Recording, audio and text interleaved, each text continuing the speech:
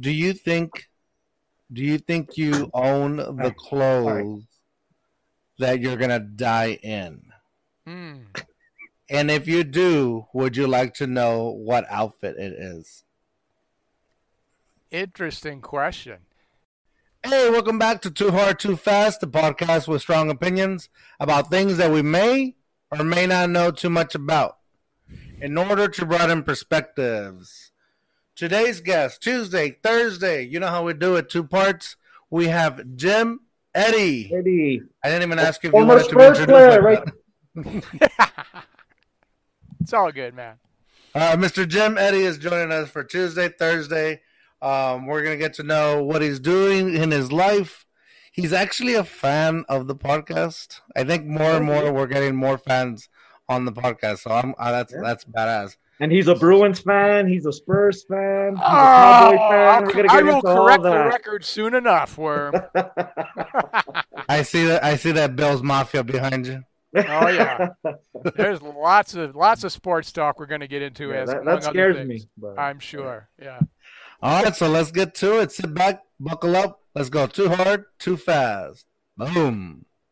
Welcome back. Welcome back. Welcome to Too Hard, Too Fast. Too hard, too fast. Too hard, too fast. Too hard, too fast. Welcome to Too Hard, Too Fast. Well, welcome back to Too Hard, Too Fast. This is Jim Eddie, and boy, I have realized a dream of a lifetime. I have been a guest on this podcast, one that I have actually listened to several times. I actually know one of the dudes pretty well. I'm starting to know the other guy, so I'm feeling pretty good about the fact that I was able to actually be a part of this today. So thanks, fellas. Appreciate You're it. welcome. You're just drunk. Of course, I wouldn't be saying that if I meant it. The podcast of the century. Right. All right, first question, Worm. What's the first question? The first question is: I still can't find my glasses that I usually use. How do these look? They look like you stole them from your sister. All right, cool. Oh shoot! Whoa. No, there's no more glasses. What about my Morpheus glasses? Does this? No. That looks pretty good on you. Yeah. Does it really, George? I don't think Well, George I'm just agrees. being nice. Yeah. He's the guest, so he has to be nice. Yeah, I guess so. You don't have to be nice, Jim. You can go too hard, too well, fast here. Don't get used to it. Don't get used to it. All right. No, first question. What are you drinking, Jim? What am I drinking? I'm glad that you asked. Yeah. So tonight I decided, because I am a fan of the podcast, that's not just George blowing smoke, the good stuff off the high shelf. I'm going with the Glenlivet 12. A wee drop to wet me whistle as I handle the questions from you laddies. So that's what I'm pouring to get started. Nice. What's the percentage? 40%? I believe it's 40 proof. Let's check the label. It's definitely a 12-year. It's a double oak. Yep, it's 40%. Yep. Okay. Where's it made? Well, it's made in Scotland. And where in Scotland specifically? I wonder if they tell us where the Glenlivet is, where the factory is. The factory was founded in 1824. Okay, nice. And I've been to Scotland, but I've not been to visit the Glenlivet brewery. Glenlivet.com, I guess, if we wanted more information. So, but I bought it. I bought it locally, and I bought it literally at the local Costco. So it's on the higher end of what I usually spring for, and I save it for me special occasions, like with you lads. Nice. Well, that's all. Thank you for considering us special. So. Cheers. Yeah. Cheers. Well, okay. Well, Cheers. before we cheers, actually, you go ahead and taste it or give us a review on it. Yeah, explain the review, George. Well, I He's think a fan. He knows being a fan of the 1.0 to 2. podcast, I think I know the system. So All right. What's the I criteria? thought a little Jim? bit about this because clearly I have gone to Costco and I have purchased it. So would I do it again? Of course I would. I would need to have a fair amount of money with me because this is not an inexpensive bottle to procure. But I would give this, actually, because I am a fan of the older scotches. This is a young older scotch at 12 years. I would give this probably a 1.8. Ranks pretty high for me. Wow. Yeah. That's nice. This is up there. I would more than walk across the street. In fact, I would and I did ride my bike to Costco to buy this specifically. So Well, at this point, nobody likes to show off, Jim. that's probably true. That's probably true. So I'll give it a 1.8. A 1.8, I Wow. would agree. I haven't had the 12-year one. I've had the regular one before, Uh-huh. and I really liked it. So Yeah. And the 14, which is about $20 more, is almost worth the extra $20. It kind of depends on how generous you're feeling or how wealthy you're feeling, maybe not generous, and how much you really value that deep, peaty, smoky taste that you get in the 14 that you don't get as much of in the 12. So Nice. nice.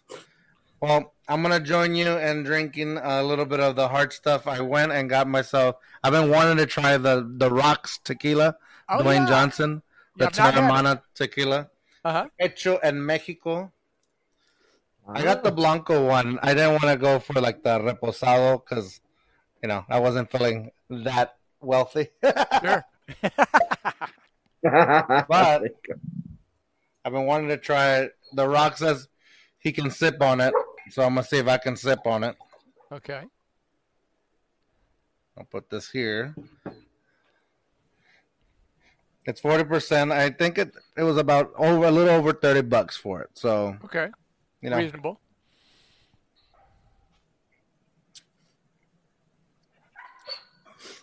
Ooh, it doesn't kick. It doesn't. Ooh, never mind. It kicks at the. It At kicks the at very the wrong end. time. An aftertaste kick. It's a good tequila, man. Based on other tequilas, I probably will give this a 1.78. Whoa. Okay. 1.78. I would buy it again if I'm feeling like a little, if I get an extra stimulus check, I probably would buy it again. If you get another Biden bump, you might go again. There you right? go. Yeah, we just need that an extra little bump on there. But I would buy it again. 1.78. That's my review on it. Very good. I think I can sip on it. We'll see. Maybe I'll just start talking in cursive all of a sudden. What about you, Worm? I'm embarrassed. You guys are drinking the hard stuff. So I just have a beer. Well, that's okay. All right. We don't discriminate against beer drinkers. All right? right. We'll let you play with the big boys. I'll go get my liquor right now. There's room in the In a little sandbox bit. for all of us here. I'll get some liquor in a little bit. But anyways, so I was trying to find the Founders because Jim's in Michigan, so I wanted to get a Michigan beer. Unfortunately, I couldn't find it, so I shouldn't have drank it last week, but it's all right. So I found a beer. I got a beer that kind of resembles Jim. I don't know if you guys ever heard. Oh, Voodoo Ranger. That's a Voodoo haze. Ranger? That's American haze, Reminds me right? of you, Jim. You're a traveler. You play guitar. Okay. You're an Okay. American. So there you go. Fair Close enough. Fair enough. And that's a haze, so kind of a New England style, sort of, a little hazy IPA. American Haze. Yeah, it's in North Carolina. So only 5%. So let's I've never had it before, actually. We're not this one specifically. So Okay. we'll see. We'll see how You that have goes. to tell us what you think. Man, it's not bad. It's pretty good. Pretty good. I give it so I love the design. So Jim, I don't know if you recall, we also take into consideration how things look. Sure. So I think it's a really cool design. That's a nice picture. Yeah, nice design, nice graphic. Yeah, nice graphic. The alcohol content's a little low, but it's all right. Tastes good though. Yeah, it was a fair price. I give it a 1.68. Oh, nice. Okay. So we all have beverages that are pleasing to our palates, which is important. So very nice. Yeah, Excellent. definitely. Coolest. All right, Jim. So we're gonna get into you now. So, All right. well, first, what's your favorite drink though? You have a favorite beer, favorite liquor, favorite mixed drink? Yes to all three. So let's break it Alright. down a little bit. I do have a favorite beer, and it has changed a little bit over time. But in the moment, my favorite brew is actually made right here in Ann Arbor. So to give you an idea, I live in Ann Arbor, Michigan, and in Michigan we do this goofy thing with the hand to try to explain where in Michigan people live. So you put up your left hand. This is supposed to be the state. So I live down here in the base of the thumb in southeast Michigan. Way up here is the Upper Peninsula. This is northern Michigan. This is Lake Michigan, Lake Superior up here. I live way down here near Detroit, and then over here is Lake Huron, and so LaCroix County, where all the heavy coronavirus cases are right now. So anyway, I live down here in Ann Arbor, Michigan. And so in Ann Arbor, there are several actual local breweries. And when I moved here, I moved to Ann Arbor from Oregon, where I had been living for just under 20 years. I consider that my spiritual home, even though I was born in New York. We can talk about all that later if you want. But I moved here in 2006 so my wife could go to school at the University of Michigan, Ann Arbor. So we came here. It was going to be temporary for her to get another master's degree. And then the idea was, at least my idea, was to go back to Oregon, which is where I wanted to continue to live. And we still owned our house back there. But it didn't work out that way. So that was 2006. So this summer will be 15 years we've been in Ann Arbor. And I had no idea that Michigan was such a great beer state. I had no idea that they were kind of this little hot pocket in the upper Midwest of microbreweries, but they are. I mean, you mentioned Founders, which is in the west side, where MJ, a person you and I both worked with in the past, where she's living in Kalamazoo. They have a couple of great microbreweries there. Do you think she would mind that you mentioned her name? Or that we... Do you think she would mind that we leave her name in? I'm not sure. I don't think we'll go with the last name, so we'll just keep it with initials and leave it open-ended maybe. But the newest microbrewery, and the one that I was drinking the other night when we were chatting, is made by a company called Mothfire Brewing. They've been around only a year and a half right here in Ann Arbor, and they make a variety of different beers. But the one that's my favorite, to get to the question, I guess, is they have an IPA that's double dry hopped. They don't just dry hop it, they do it twice at the end of the brewing process. And it has a pretty interesting taste. It's an IPA, and it's called Lolo. Lolo IPA, and it's double dry hopped. The ABV is average. It's like right around 7%, or maybe 6.9, something like that. So that's my favorite beer in the moment. In the old days, back when I used to drink mixed drinks or go to conferences and have to pretend like I had some taste, I would have the occasional gin and tonic. And so gin and tonic for quite a while was my favorite mixed drink. But to be honest, nowadays, when I'm talking about liquor, I'm very partial to the Scotch. It doesn't have to be the Glenlivet, but I prefer a single malt to a blend, and I prefer a Scotch to a simple whiskey. But I'm not that much of a snob. I'll drink whatever's put in front of me as far as that goes. But I have this whole fetish around Scotland. And for me, a lot of it is the music. I'm a musician part-time. I'm retired. I'm not really anything right now, but one of my hobbies is that I write songs and I record and I play music primarily on the internet through Zoom open mics. And so I have had this fetish with an appreciation for Scotland, particularly the Highlands of Scotland and the Shetland Islands, and also the Hebrides Islands to the west coast. And I've got several connections. I've been there only a couple times, but I have several connections, people that I correspond with. I have a Scottish singer who's going to be covering one of my songs, actually, as part of a fundraising thing that I'm doing with her. So anyway, I have a fetish for Scotland right now, and whenever I'm feeling particularly close to Scotland beyond the music, I like to break out the Scotch to further connect myself to the Highlands. So that's my answer to your question. I think if you say fetish 3 more times, Worm might take off his shirt. Wow. Well, if I thought you were hinting at that, so that's boy. If only Zoom would let me mute somebody else's picture, but no, that's okay. I don't mind seeing Worm take his clothes off. I think it would improve your ratings, probably. I'm good with that. Thank you. Appreciate that. I did that one time, so. I think, Worm, you've done it multiple times. You just remember. You can only remember the one time. I ate too many gummy ones, I guess. I don't know. So.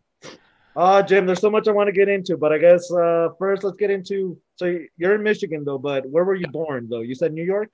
Yeah, I was actually born in Buffalo, in the city of Buffalo, New York, a long time ago. You were raised there also? In what's come to be known affectionately as the pre-internet era. I was born in Buffalo, New York, and I grew up in the inner city of Buffalo until I was 13. And then we moved right across the city line, literally 100 yards into the adjoining suburb that's called Amherst, that is right on the other side of Main Street from the University of Buffalo. So I've completed my high school at Amherst High, played basketball and football there, attended the University of Buffalo for 2 years, and played basketball for the University of Buffalo for 1 year as a freshman. And then I finished my education also in New York, but at one of the State University of New York sister schools in Cortland, New York, which is near Syracuse, kind of in the geographic center of New York State. But I'm originally from New York, but I was able to successfully flee New York after getting out of college, and I've never lived there ever since. I've lived and worked in 8 different states, 9, I guess, if we count Texas. I was there for about 9 months. So I guess count Texas. I guess that counts. We got to count that as well. But I was originally from Buffalo. I spent the best 20 years of my life in Portland, Oregon, though. So that's my spiritual home. So, of course, I got to ask, out of all the states you've lived in, which one's your favorite? And it better be Texas.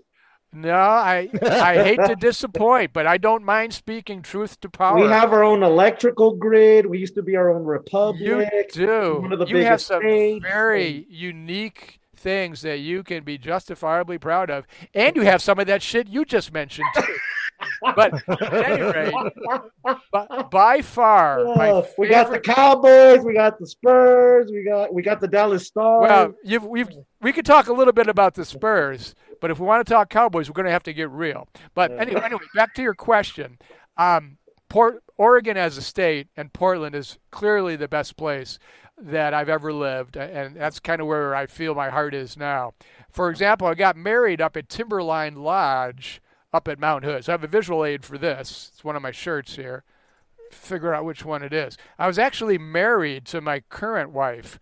Sometimes I call her, when I know she's not listening, my trophy wife, as opposed to my starter wife. Okay, but at any rate, I've got the Portland shirt, right? But this is the Mount Hood shirt from Timberline Lodge.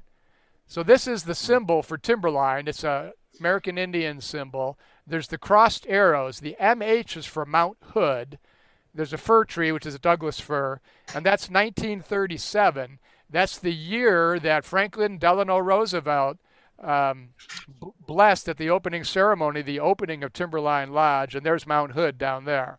And then the little logo on the back, I'll put it up there so you can see it maybe, is Timberline Lodge. Okay. And Timberline Lodge, if you remember, or if you saw the movie The Shining, the Jack Nicholson movie, the Stanley Kubrick film, the outdoor scenes, the winter outdoor scenes as they escape the hotel, that's all at Timberline Lodge. The inside scenes was filmed at a different motel, I guess it's a hotel, in Colorado. But the Mount Hood is where all the cool action scenes were filmed outside. So I got married there in 2000, and when I die, assuming that'll be any day now, I'm going to have... Oh, wait, you got the vaccine, so you should be okay. Yeah, you never know. I'm going to have my ashes scattered up on Mount Hood. I've done the 40-mile hike around Mount Hood. I've done a lot of adventures. I've done a lot of kayaking up around Mount Hood. So for me, Oregon, primarily because of the outdoor life, but also Portland is just such a neat, quirky city. For those two reasons, that's my favorite place. That's awesome. Yeah. That's great. And I'm a huge Portland Trailblazer fan. And, Spurs, there've been some classic contests between the Blazers and the Spurs over the years in several different eras of basketball. But I wonder, as a diehard Spurs guy, and I wonder, George, are you a Spurs guy? Do you follow basketball at all? I'm not a big fan of basketball. I'll watch it I'll go to the games, but I can do with or without it. Well, here's a trivia question. So this is a logo from a basketball team that still exists in the NBA. I was gonna say the Seattle Sonics, the Not the Sonics. No, it is a relocated franchise, so you're getting warm. But this is a B with a feather in it, and this is from the Buffalo Braves. 1970 inaugural year. They came into the league the same year that the Cleveland Cavaliers came into the league. 1970. Same year that the Buffalo Sabres came into the NHL. 1970. But did you know that, George? They were purchased by John Y. Brown, who was then and now an asshole millionaire from Kentucky, who claimed that he was going to keep the team in Buffalo. Within 6 months, he moved it out of Buffalo, and he moved it to San Diego, and they became the San Diego Clippers, and then they moved to L.A., and they are the Los Angeles Clippers. So when you see the Los Angeles Clippers, you're really seeing the original Buffalo Braves. Wow. I didn't know that. There you go.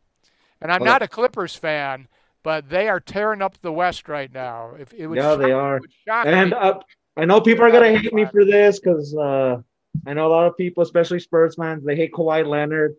I'm still a Kawhi Leonard fan, so it's hard to hate on Kawhi.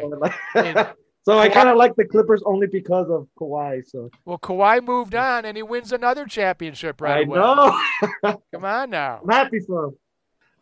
So I'm when you brought up the fact that when you die, and I know this is gonna get a little dark. Sure. But it kind of like triggered. I was earlier this week. I posed this question to my wife. I said, "Do you think you own the clothes that you're gonna die in? And if you do, would you like to know what outfit it is?" Interesting question. And what did she say? She said, "Fuck George, shut the fuck up and quit drinking."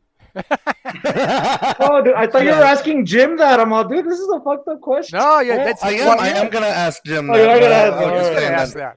I asked Jen that. Yeah. No, she did answer. She said, "I don't know. I don't have a lot of clothes anyway, so probably." Well, yeah.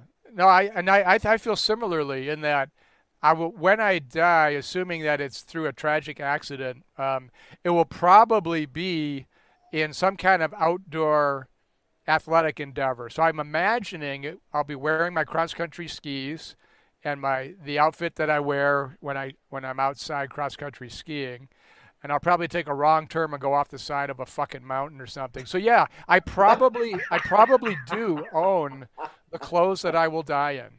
Yeah. Oh my god. Warren, what do you think? You think you have the clothes right now, or you're still gonna? Because eventually you're gonna buy those clothes that you're gonna die in. Well, I hope I die naked. I hope I die naked. The way I was born, I hope that's the way I die. Naked in the funeral and stuff. I just same in a casket. I just want to be naked while everyone comes sees me. And I don't want anyone to mourn. I want my funeral to be a big party. All right, I want everyone to be drinking, and I'm gonna provide the drinks. Hopefully by then they could download consciousness, so I'll be there interacting with people.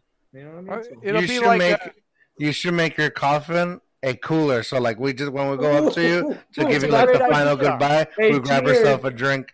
Yeah. You should make it. You should make it like this. You guys ever seen this thing called the fridge?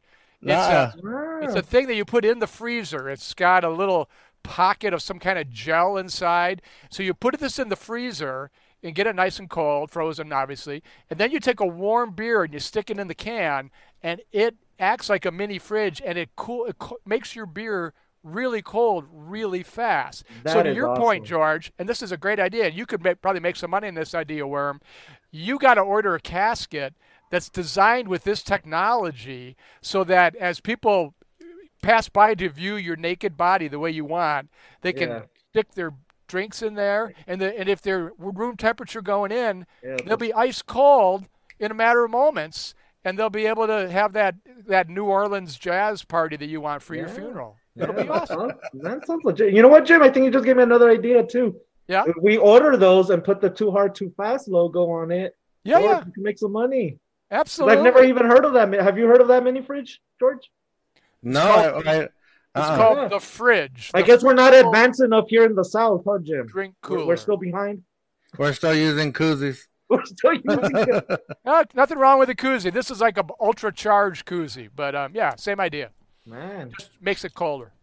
But I'll tell you this. I'll tell you what Jen really said. She said, whatever clothes you're wearing on the outside, just hope you have clean and untorn underwear. And my thing was like, what does it matter at that point? At that point, I'm gone. So they can be making, but they're gonna make fun of you. It's like they can make fun of me all I want. You're dead. I'm not here anymore. It doesn't matter. It doesn't affect me anymore. Exactly. Yeah, that goes way back. That notion of when you die, make sure you at least have clean underwear. It's like, who gives a shit? I'm dead. You know, what difference does it possibly make? You might. If it was like a major accident, I'd probably poop myself. So right, exactly. What does it matter at that point? All right, let's get back to the. You know what, Jim? You're still young, so it's all right. So I want to hear about your basketball days when you played basketball in college. Yeah, I played through high school. I played on a very good team in the sense that it was a very successful high school team. We had the winningest coach in New York State history, that kind of thing. So I didn't play a lot in high school. Even as a senior, we had better sophomores than seniors that year. Wow. So I played, but I didn't play. I didn't get a lot of minutes. I lettered, but I didn't get a lot of minutes. So nobody thought that, at least nobody who I played high school ball with, including my coach, thought I had any chance of playing college ball. So I went on as a walk-on at the University of Buffalo, and I literally just kind of clawed my way onto the team. I actually started more college games than I did high school games. Wow. And this was a long time ago. This was in the mid-1970s. And the University of Buffalo was Division I, but they weren't Division I. They were Division I then, and they're still Division I. But now they play in the MAC, the Mid-American Conference, with schools like Toledo, University of Ohio, places like that. Where back then they didn't. They played mostly the small colleges around Buffalo. They played Canisius and Niagara and St. Bonaventure, and they would play Siena and some of the schools in the New York City area. But anyway, I played basketball, but I was limited because I tore up my knee. Not during my first year, but my second year before I could play, I tore my left knee, tore my meniscus. Oh, and this I've done that too. This was in the era before arthroscopic surgery was the primary way that you repaired that kind of stuff. I mean, high-end athletes were just starting to get arthroscopic procedures in the 70s. Bums like me were just getting standard open knee surgery. So I have like a 6-inch scar on my left knee, and I had what's called a bucket handle tear, where the cartilage tear is so bad that it wedges into the joint and you can't straighten your leg. It's like a bucket handle is keeping the bones from extending. So I had no choice. It wasn't like, gee, get surgery someday. No, if you want to walk again, dude, you're going to get this thing taken care of. So I had surgery on the knee, and then I had a second one on that same knee, kind of a cleanup thing many years later. And in between, I tore the cartilage in my right knee. But anyway, I all of that was through all of my subsequent basketball injuries were recreational. I only played the 1 year of college hoops. I was a point guard. I was then and now. I mean, I'm just a shade under 6 feet tall, but I've always been the smallest guy, and I've always been the most aggressive guy. I'm like the Brad Marchand. People loved it when I was on their team, but people fucking hated playing against me. You know, and I don't blame them. I would not want to get those dirty elbows into the crease. Well, yeah, no, that's the thing. I mean, I threw elbows, but not dirty elbows, you know, and there is a difference. I mean, you can box out, and if somebody leans against you, you can kind of go, oh, gee, excuse me, or you can go, fuck no, this is my spot, and that's what I would do, and that's not dirty, but that is aggressive. Okay, and so I was an aggressive player, and I'm not saying it was a smart way to be. A lot of my injuries, not just my knees, but my other injuries in basketball, were just doing stupid shit. I mean, I'm the kind of guy that would dive into the stands to save a ball in, and wind up, breaking a bone in my arm, that kind of thing. It's like, to what end? Well, I just didn't have any other way to play. I didn't have enough talent to get by and just kind of cruise up and down the court. I had to dive for every loose ball, box out everybody who's taller than me, aggressively knock people over and hope that they called the block instead of the charge, all that stuff, because I didn't have the ability. I was not a great athlete. I was just a decent athlete who was hyper aggressive. So you had heart. You had heart. That's what you had. What's that? You had heart. Anyway. Yeah, well, I had to go too hard, too fast, basically. There you go. That's what we're all about. Some would say the Milan Lucic of yeah, basketball. there you go. That would be a proper analogy, probably. And if you guys don't get those references, watch more hockey. Watch more hockey, which is you know what we haven't done? We haven't done a cheers. We haven't done a cheers. That. Hey, cheers. To your college career, Jim. To going too hard, too fast in your college basketball year. I'll drink to that. All right. Cheers. So, Jim, staying in the subject of basketball, believe it or not, yeah, that's how that. No, I'm not gonna get into. I'm just gonna get into how George and I met. Oh no, okay. I wanted to get into that. Yeah. I was gonna say that. Yeah. All right. So since we're talking dirty, yes, and we're talking dirty. I still disagree, but it's so Jim. So I was pledging for a fraternity, right? Mm-hmm. So George was already in this fraternity. I was pledging. So I was playing basketball with all the brothers, and I hadn't met George, or just I knew of him maybe, but that's about it. So we're playing basketball. Supposedly, it's because he sucks at basketball, right? So he thinks I tripped him intentionally, and so I tripped him, and I didn't. I just remember turning around and people are holding him back. I'm like, what the hell's going on? He's all, he wants to kick your ass because you tripped him. Because this was the thing. Just how you can say, I'm boxing you out, or like, oh, get the fuck. Yeah. Yes, I suck at basketball. That's why it's not my sport. But I finally grabbed the ball. It was an open door all the way down. It's like pretty much like just walk it on in. But so I grabbed the ball and I dribble like this. So I'm running as fast as I can, and all I feel is, bam! Somebody just karate kids me and sweeps the leg. Hey Jim, I had to be aggressive too. I was pledging. So. I had to impress these people. Yeah, clear path foul all the way. Yeah. Anyway, George, what happened then? You scraped your elbow? I fell. I rolled like a couple of times. I got all scratched up, and I said, you know what? This guy better be gone before I get on my feet. And was this an indoor game or an outdoor game? Outdoor. That was outdoor. Like, I don't know, maybe even midnight. Falling on your face on the outdoor court, that hurts. Yeah. And it was a crappy court. Like they were like, it was gravel, loose rocks, and everything. Like I think there was probably like glass. Wow. Yeah, that's the kind of court you want to get friends and on. Roommates and all that, and now a podcast apparently. So wow. So somehow the relationship was able to sustain despite that ignominious beginning. Yeah. Sometimes the best is the friends; they become their first enemies. You know what I'm saying? Yeah. Each podcast, he still sweeps the leg and just tries to knock you down. I still call him a bitch from time to time. So it's like... Terms of endearment, I'm sure. Yeah. No, not at all. Okay. Cool. Anyways, Jim. So after college, what'd you do? So as far as I'm aware, I'm gonna let the people know you used to be my boss. You were temporarily in West Texas. That secret out. That's true. I don't think of myself as your boss, but I guess technically that's what I was for a few months. Then I wish I would have called in a lot more, but and George doesn't believe me, and a lot of people don't believe me, but I felt that the whole department relied on me a lot, so I felt like I had to be there. Was I exaggerating, or did you see that too? No, if you weren't there, man, I would have gotten back on that plane like the first week.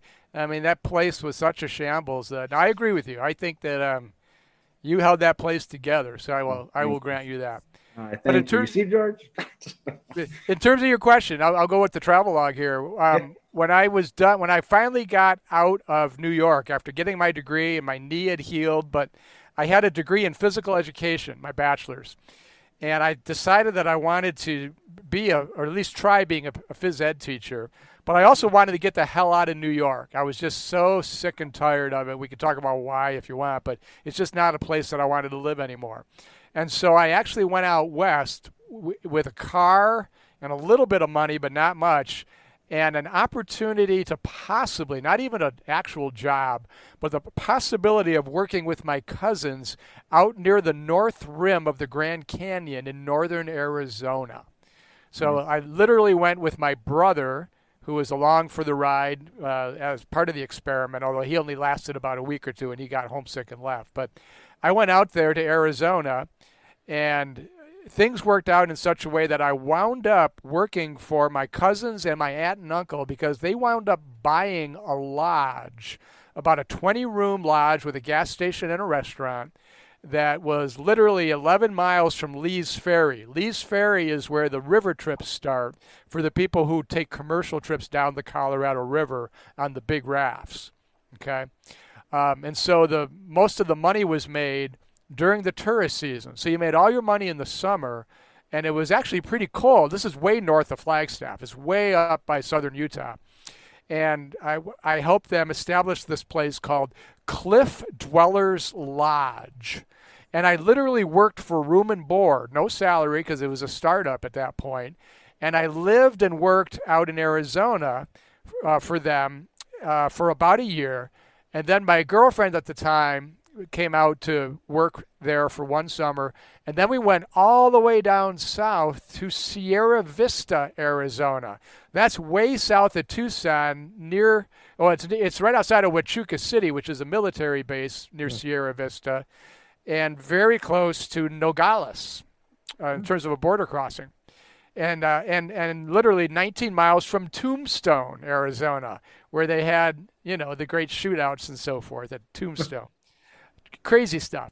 But anyway, I lived and worked out there, but I was wanting to teach originally physical education, and it turned out that the state I was trying to get established in, Arizona, they didn't require physical education in their curriculum. And so, as in many school boards, if they don't require it, they don't even have it. So there wasn't really a market. There was a market for coaches because they were crazy about football and other sports down there. And I coached football in high school, so I could do that. But it was hard to find a job. I did get a couple of offers on a couple of the Native American reservations, but it didn't work out for what I really wanted to do. So through that whole experiment out living in Arizona, kind of living those dreams, I decided to go back to graduate school. And I actually went to graduate school in 1980, pulled some strings and worked with a friend who helped set me up at Bowling Green State University, which is in Ohio, and it's literally about 70 miles from Ann Arbor. So it's this part of the country, actually, that I'm in now where I went to grad school. So I went to grad school, graduated in 1 year. It's now a 2-year program, but graduated in 1 year. And then I worked at a variety of places in housing and student activities. And then I fell into financial aid in the mid-1980s when Ronald Reagan was president. And I've been doing financial aid ever since. So. Wait, did you say what you went to grad school for? I didn't say what I went to school for. It was for college student personnel administration, essentially higher education. Yeah. Okay. So is that equivalent to like educational leadership today, what they call it, I guess? There's a lot of different names for it. It's still called college student personnel at Bowling Green. Really? It's called higher ed administration at a lot of places like at Eastern Michigan. Student affairs doctoral program here at University of Michigan, but yeah, it's about working with college students and facilitating their development. Yeah, nice. So I'm still stuck on. I think this Terramana is hitting because I'm still stuck on Tombstone. And I was thinking of Wyatt Earp for a little bit.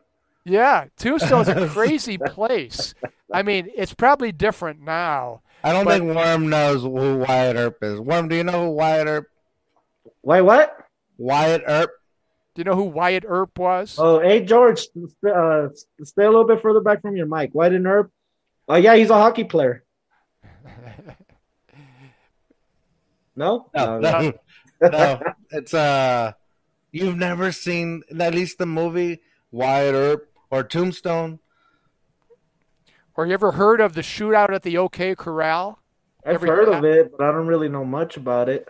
Yeah, it's a little part of American West history, but the OK Corral literally is in Tombstone, and they probably do reenactments of it. But Wyatt Earp was a famous sheriff who was involved in that shootout in Tombstone, Arizona, and it's a funky little place, almost a very small place. And when I was there, almost everybody was drunk all the time in Tombstone. I need to move there then. Shoot. Literally to do. I think most people were day drinkers in the little bars there, and it was hotter than hell. It was kind of like the heat that you guys have. Oh yeah, your part of the country in the summer. I'm used to it. Yeah, you'd be used to it. You know what? I'm gonna move over there. You'd be perfect in Tombstone. I think. Worm. Absolutely. It's a bunch of shootouts. What are you trying to say, Jim?